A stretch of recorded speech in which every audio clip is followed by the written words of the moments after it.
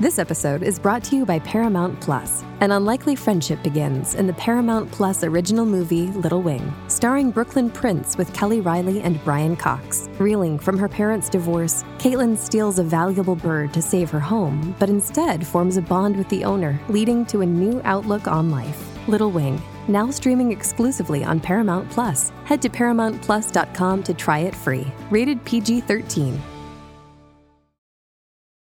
This episode is brought to you by Paramount Plus. Get in, loser! Mean Girls is now streaming on Paramount Plus. Join Katie Heron as she meets the plastics in Tina Fey's new twist on the modern classic. Get ready for more of the rumors, backstabbing, and jokes you loved from the original movie with some fetch surprises. Rated PG-13. Wear pink and head to ParamountPlus.com to try it free. Crime is a sucker's road, and those who travel it wind up in the gut of the prison of the grave. But a black stallion, a tiny emerald, and a battered horseshoe meant a 24-hour delay. To the dude from Manhattan, they meant death. What does the music really mean, and what is it? It's just a language. It's a pulse, and if you can get in tune with it and learn how to capture it and ride it and push it when it's supposed to push and pull it when you're supposed to pull, then it's something living and breathing, and it is like a force. Hey, Troy.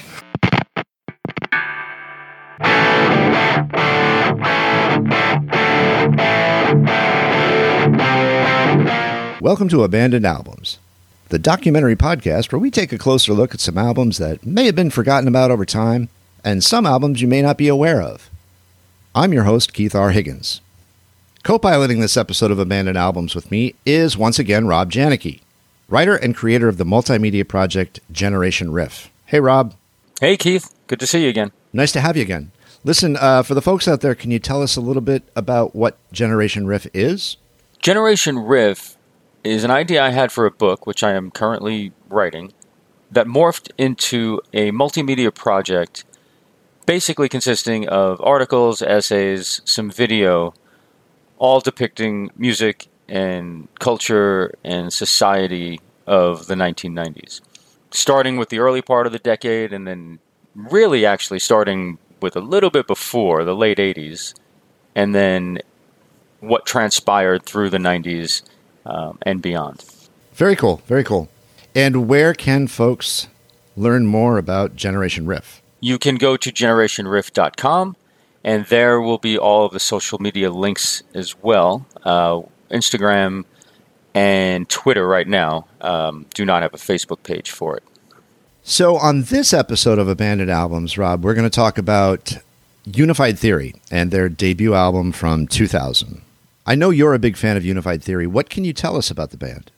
They're quite interesting because they were born out of the demise of another band, Blind Melon.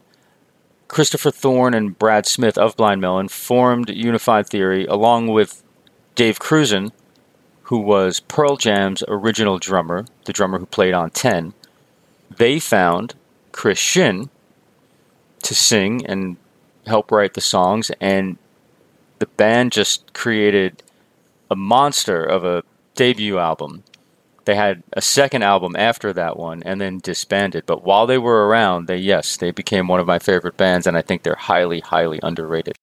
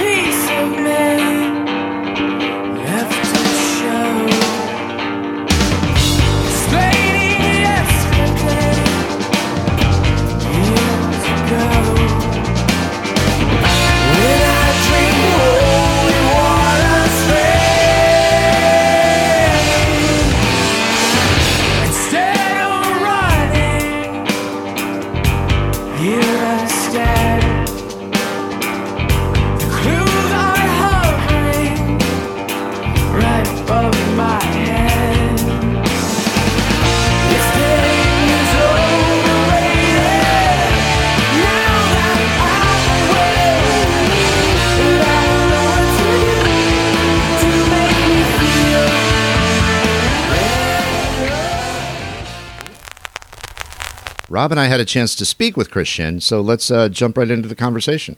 Can I ask, how did you all come together?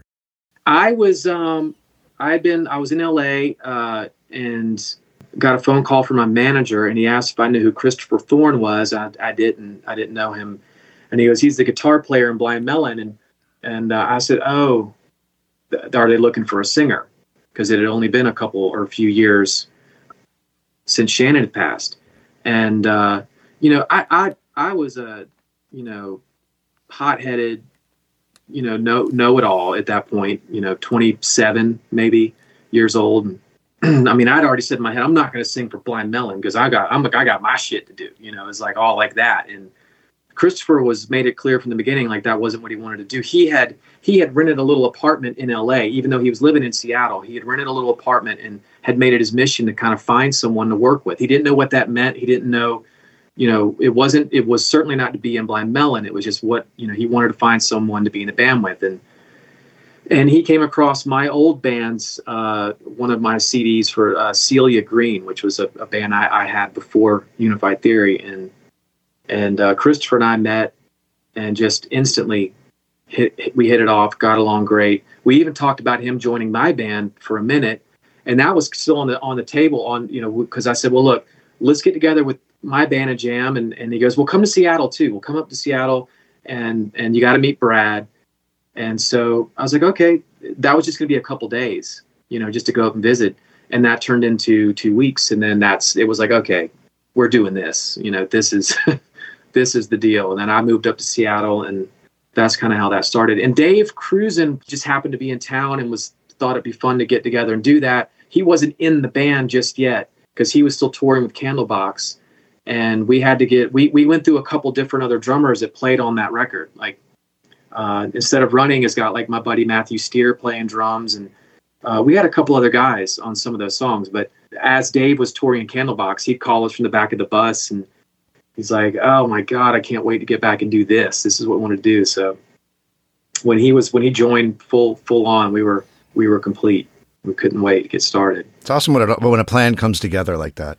It seemed so easy back then, and then like all these years later, how fucking hard to come across that, and to, you can be as talented as anyone out there, but to come across 4 individuals that are willing to completely commit. I mean, to me, that's really what it's about, is you just got to be 100%, because whatever music you make, doesn't matter. Someone's going to hate it and someone's going to love it. Doesn't matter what it is, period. Absolutely. The trick is to find your audience. When I was touring with Live, one of the things that I would just blow my mind was some of the bands that would open for us, or some of the shows we do with other bands I'd never heard of that were just awful. Thought they were fucking terrible. And I mean, they had huge crowds and they were doing great. It's like, well, awesome. They're just doing their thing, and they found their audience. If you know how to find your audience, then you're good. You're good. Yeah. More power to them. I have to say, I had not, and forgive me, I had not heard of you guys until Rob mentioned them to me. So I've only been turned on recently. Right. And often, like a lot of the albums we talk about, it still sounds just as modern, and it's 22 years old. It's fucking incredible. Yeah. I'm so proud of it. I mean, we recorded all that stuff ourselves, recorded at Christopher and Brad's home studios. And I mean, to be fair, they each had Ampeg, they each had tape, like a Studer tape machine. They had an API console. We had an MCI console at Brad's. I mean, we had the right gear, but we'd make rough mixes, and we would listen to like Radiohead on the CD and listen to their mixes and try to we'd AD to other things that we liked a lot. And, I credit that to Christopher Thorne. He's a bad motherfucker now. And when he was then too. But yeah, it's crazy. To me, it really does stand up. Without a doubt. Keith, I'm glad you said that, because, I mean, I'm the opposite end of that spectrum. I was a fan, still am a fan of Blind Melon and Pearl Jam and everything that was going on in the early 90s. Yeah. And I knew about you guys essentially from, the rumors when things were kind of swirling around after Blind Melon and, what was happening next. And right. I went to one of your early shows in New York City.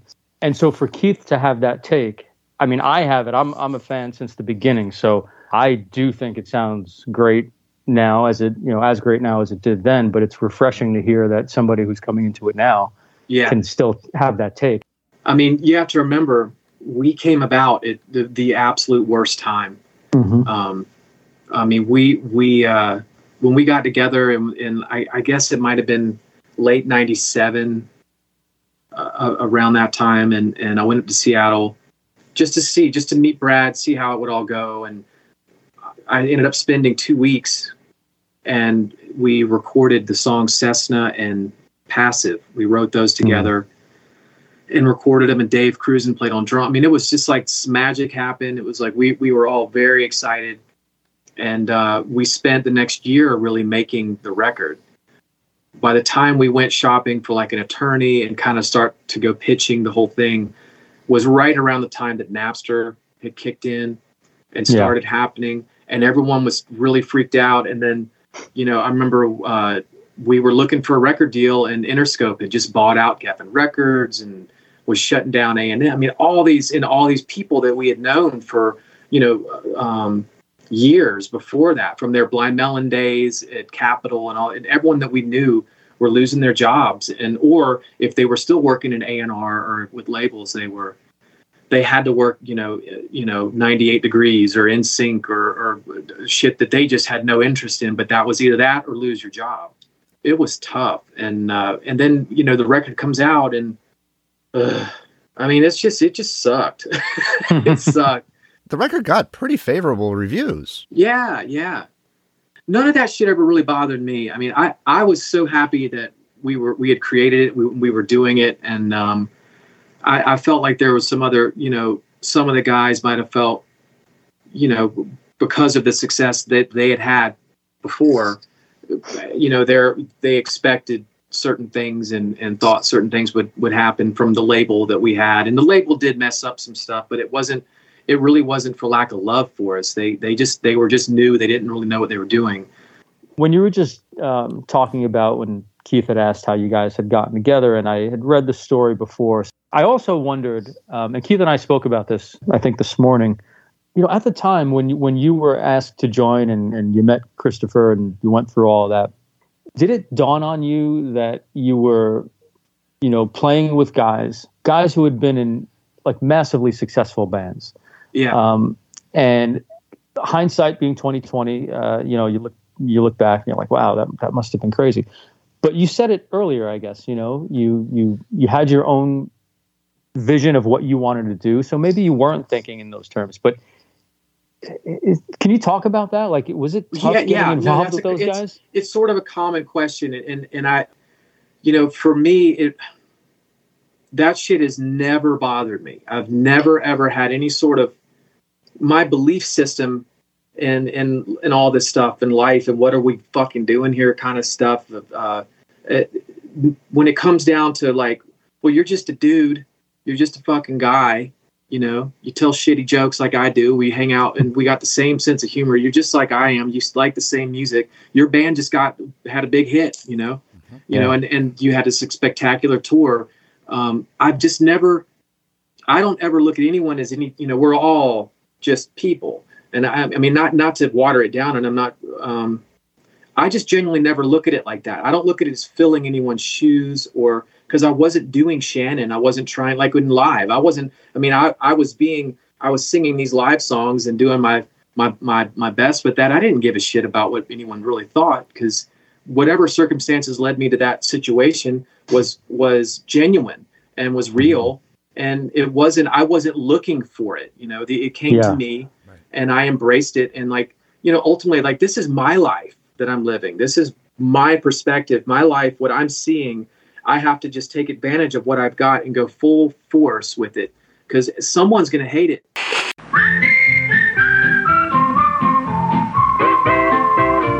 Winston tastes good like a cigarette should. Winston tastes good like a cigarette should. What we loved about the 90s and some of those bands is suddenly the shit started to get real honest and super real and dark. It got dark. And Alice in Chains, some of this shit that came out was fucking dark. Yep. And there was an honesty to it that resonated with everyone, because we were so tired of the fucking glam rock and like the Poisons and the bands like that were just nothing there. It was vapid. 100%. So that's really the trick, It's not so much about, music is such a bizarre thing, because it's really, is it art? Is that art? Of course it's art. What does it mean to you? What does it mean to me? So talent really has nothing to do with how high or low you can sing or how perfect your pitch is. It's, what are you telling me? What are you saying? And when you hear someone telling you the truth, you know it. We instinctively as humans know it's the truth. Mm-hmm. And so that is, and so I have a rock solid faith in that. So that's where I don't get afraid of what people think, because I know that what I'm doing is coming from an honest place. So you can't hate on me. If I had spent forever trying to be Shannon Hoon and dressing like him and practicing like him and then trying to be that and then failing, and that's something that's not me. It's its own perfect, outlier type of thing. The situations that I've been through that put me in front of Christopher and Brad and Dave, and then the same but live, and someone say like Wes Borland and these other guys that I've known. I don't know if it's just a belief system. That answer is great, because there's it's not just the words. In my opinion, there's proof of that answer in the music.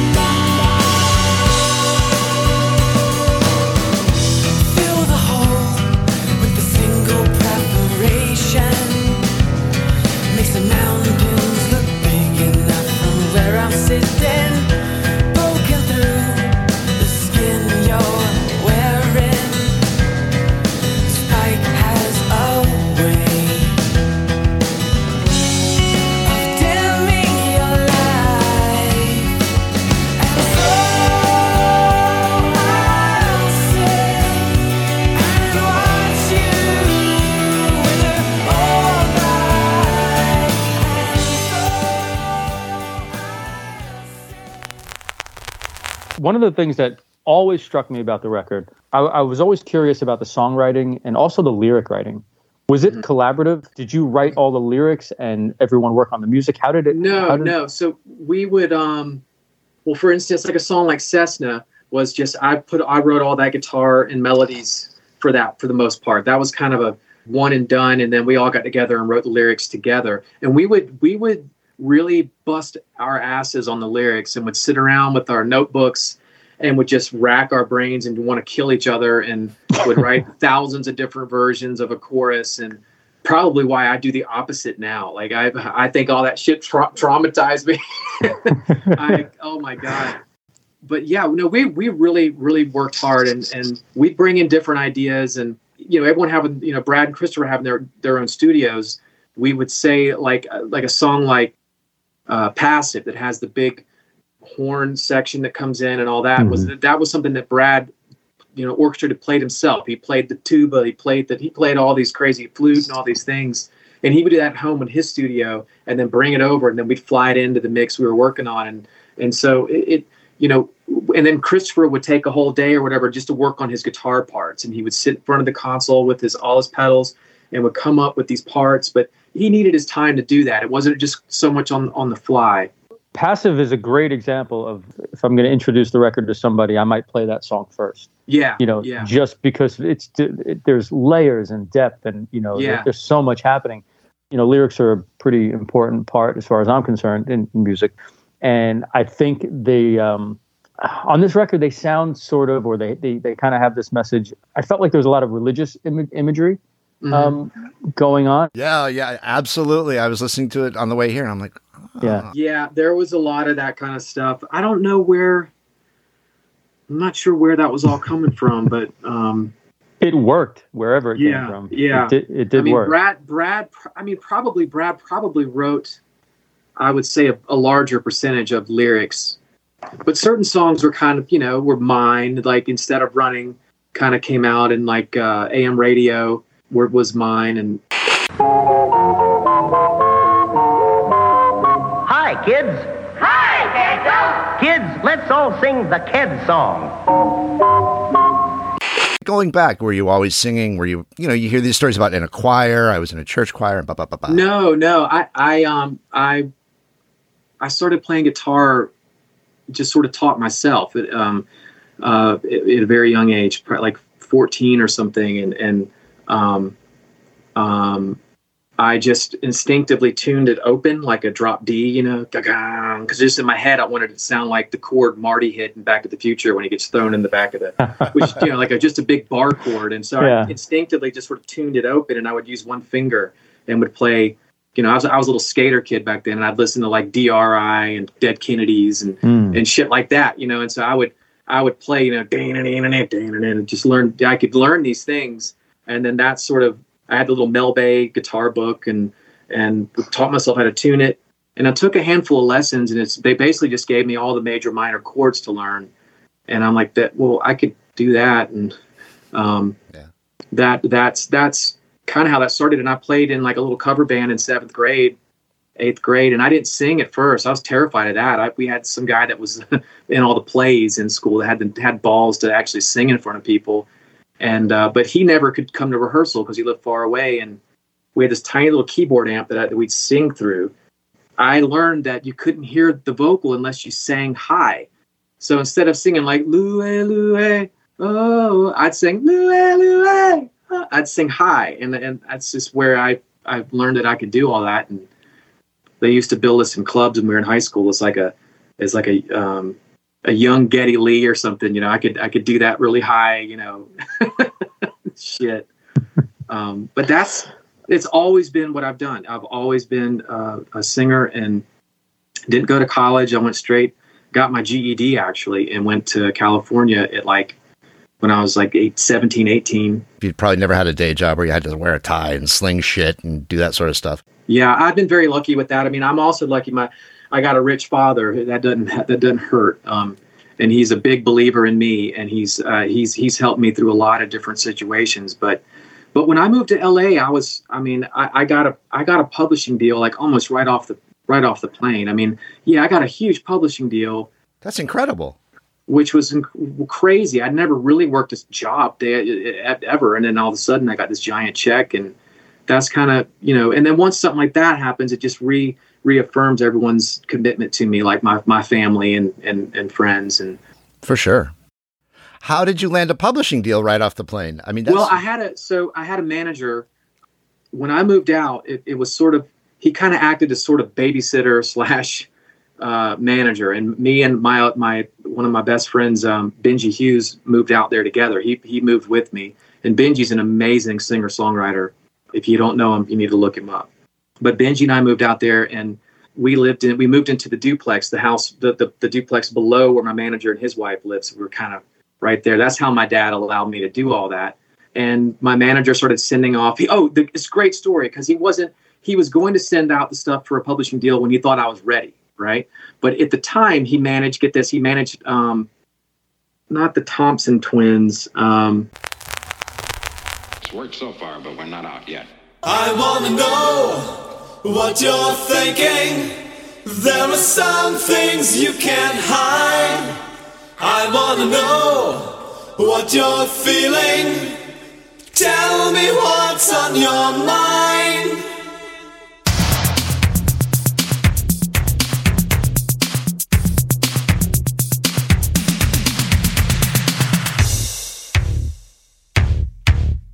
Pure energy. Pure energy.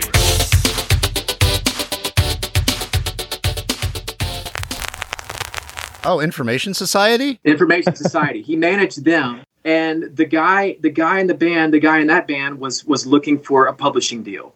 So he sent what he thought was a cassette of his stuff to Chrysalis Publishing.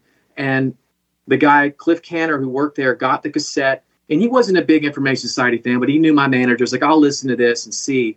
And he put it on, and it was my stuff. It was my 4-track stuff, really lo-fi.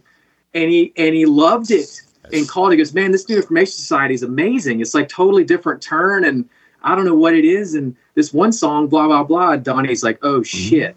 And literally, maybe 2 weeks later, I was in there signing a deal. what you're saying is technically for a minute you were also in information. Exactly. In the eyes of at least one person. I had not thought about that in a million years. Ladies and gentlemen, this commercial is going to use subliminal advertising. This way you sit back, relax, and enjoy me as I tell you this rather funny story. When Live happened, it came at a very convenient time for me. I was really in a dark place, and Live just fell in my lap. That whole thing just sort of came out of nowhere, and I committed 100,000%. I'm like, I quit whatever I was doing and just gave that everything. So for it to end the way it did was just really heartbreaking to me, at least in how they handled it, which was just very shitty and poorly done. But if you look at, if those guys were really good at personal relationships, they would have never had a problem in the first place, and I would have never been in a band to begin. Very good point. You can argue that point. It doesn't mean I don't love those guys. It's just we're not all good at everything, and that's just something that they fail at miserably. So I struggled with a lot of that. Your narcissistic wound, that like, what did I do? I didn't do anything wrong. I had a ton to do with that record, but which is why it hurt that they take it down. I just said, what? It says more about them than it does about anything else. It doesn't. You should, if you just own up to, you go, hey, this was a chapter in our life. And, it served us well. And we had a lot of fun and we worked our asses off. We had Jerry Harrison make a great record for us. Yeah. But life happens. We're back with Ed. Great. I never would have a problem with that ever. And I still don't. Right. It's just very peculiar and it'll really let you see what's underneath and the some of the narcissism and the weird stuff that goes along with it. It really puts a big foul taste in my mouth to the point that I just almost just want to be completely separate from that. I don't want. I've needed some time for that to just go away. Do you understand? Like, sure. I needed that to fizzle out, and I feel that since it has. And then I had a really rough time during the COVID thing with the lockdown was really dark, very very dark for me, and I started to retreat inward and got back in touch with the artist, the person, the guy that Christopher met, that started Unified Theory. That guy, I realized I have not been that guy in 10, 15 years. I've been something else. Now I'm able to really come back out as the guy that I don't think anyone's really heard from in forever. I wanted to go back to one of Keith's questions a few minutes ago about how you started singing, and it got me thinking about who are some of your influences, not necessarily as singers, but you can mention them if you want, but just as bands, like because you mentioned some of the punk bands a few minutes ago, but like growing up, who Jeff Buckley's the obvious one, but Jeff for a reason that, like, when he died, I remember being at that place in LA I told you about when I moved out there, and when I first heard Grace in that record, that was my first oh shit moment in music, because up to that point I didn't fear anybody. I'm like, I got my own thing and I'm not worried about. When I heard Jeff Buckley, I was like, I'm fucked. This guy is the shit, and this is everything I would hope to maybe get to, is what he was already doing. And then when he died, I just sort of, I internalized, I took it as like, I need to share his music. I need to perpetuate his now that he's no longer here. And there aren't a lot of guys that can do what he did. I mean, I'm good friends with Jimmy Necco now from the band Hours, and Jimmy can sing like that shit. And he's, there's a few guys that have kind of carried the torch. So Jeff obviously was a huge, huge deal for me.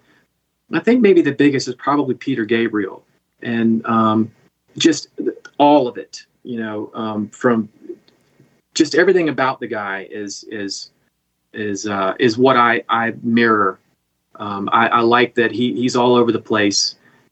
His take on just the community of music in the world, and I just it does not matter how old that guy gets. He is still as relevant as anything ever. I couldn't love the guy more. Nina Simone was a big one for me.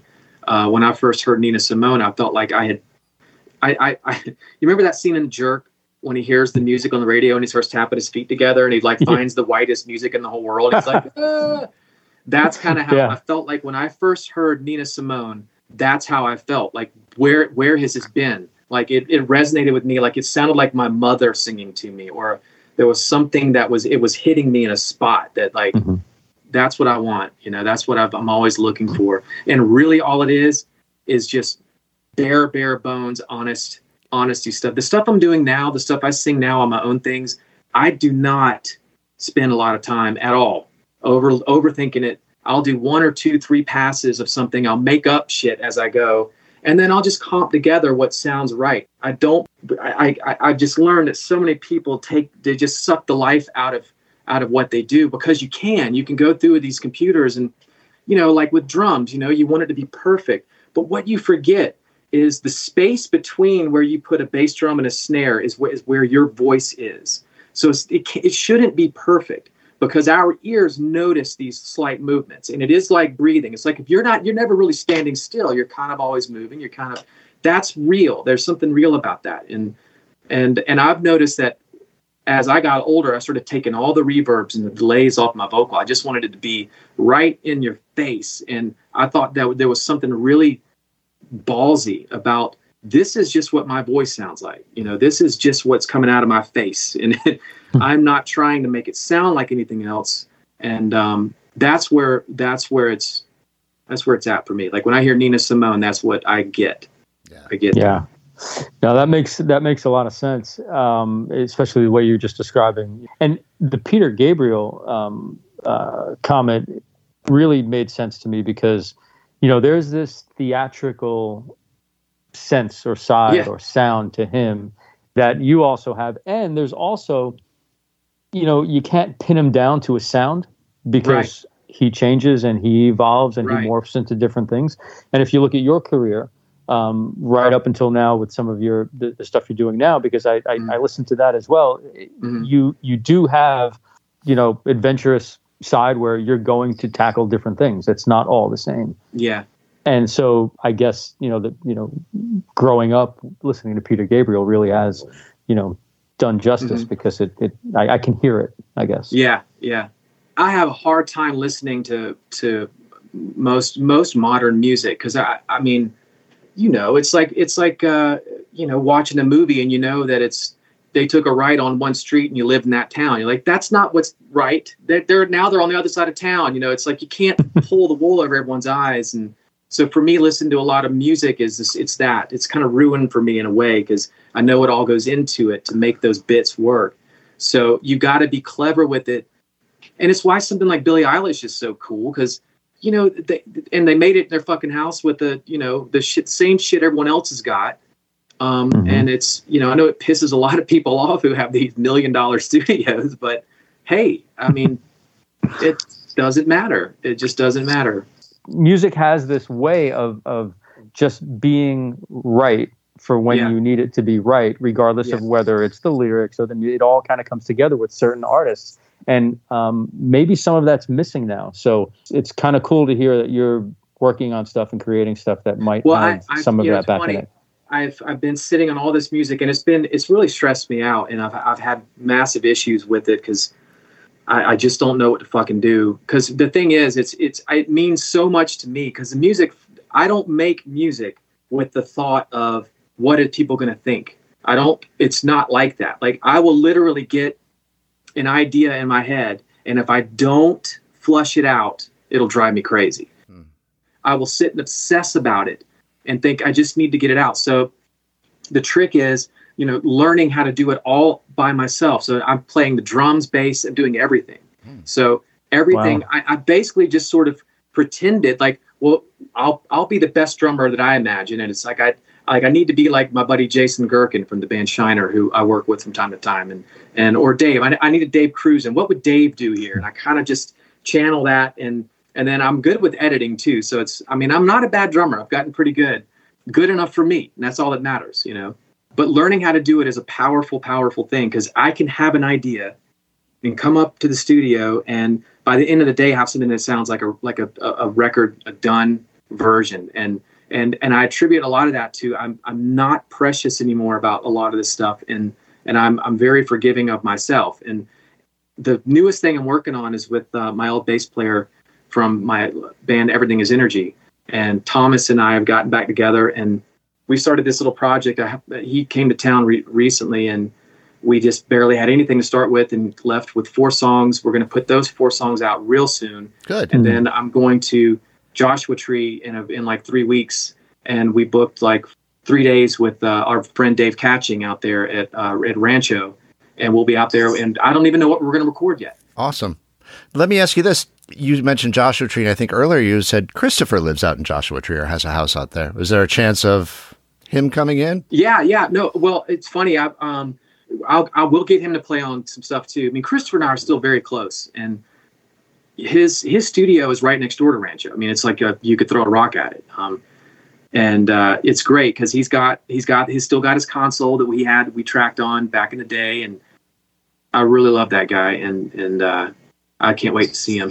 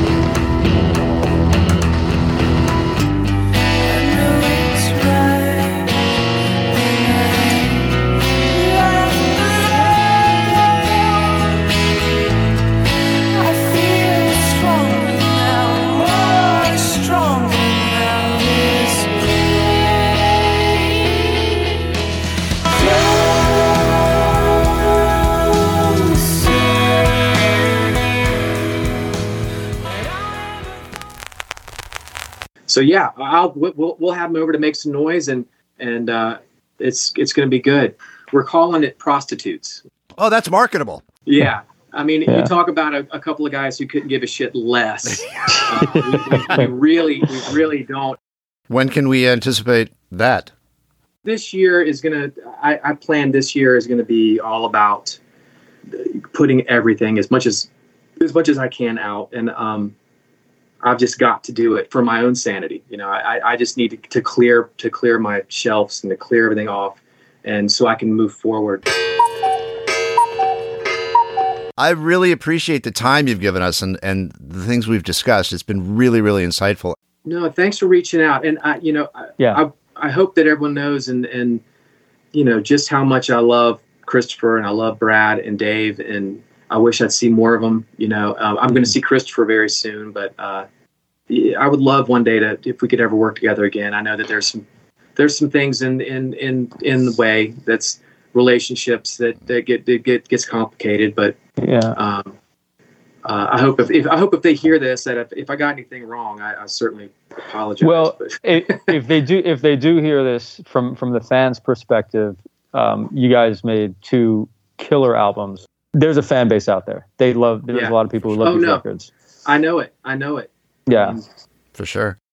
All right, cool. Chris, thank you. Well, thanks a lot, fellas. I really enjoyed it. I did too. And thanks so much. So did I, man. Really appreciate it. I will hit the road again. I do miss it. Well, you're going to play New York, no question. Yeah, New York. Yeah. And Keith's not that far up in Connecticut, so we can do a New York trip for sure, and the whole Northeast. Like it's easy. Thank you, guys. Right. I appreciate it, and I look forward to hearing it. Absolutely. Take care, man. Take care. Take care. All right, guys. Bye-bye. Thanks for listening. Abandoned Albums was recorded at Thunder Love Studios. Produced and written by Keith R. Higgins and Rob Janicki. Engineered and mixed by Steve Beasley. Original music by Mike Pellegrino. The Unified Theory songs you heard during this podcast were Instead of Running, Wither, and Passive. There is also a clip of Information Society's What's on Your Mind, Pure Energy. If you like what you've heard, be sure to subscribe and follow us on social media. At Twitter, we are at Abandoned Albums, and on Instagram, we are at Abandoned_albums.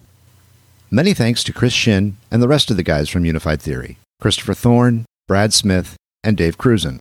As always, thanks to Rob Janicki, S.W. Loudon, Nathan Sage, Steve Beasley, Mike Pellegrino, Tharina Bella, and of course, our executive producer, Rufus Thunderlove. Both Unified Theory albums are available to stream on your favorite streaming service. Music is sounds. And so the sounds of just the voice is important to me, but not necessarily what the words are. Sometimes trying to say something over a beautiful song is like, get out of the way. Let the music is speaking so loud that, sometimes I can't stand when singers will ruin a good track with their stupid voices.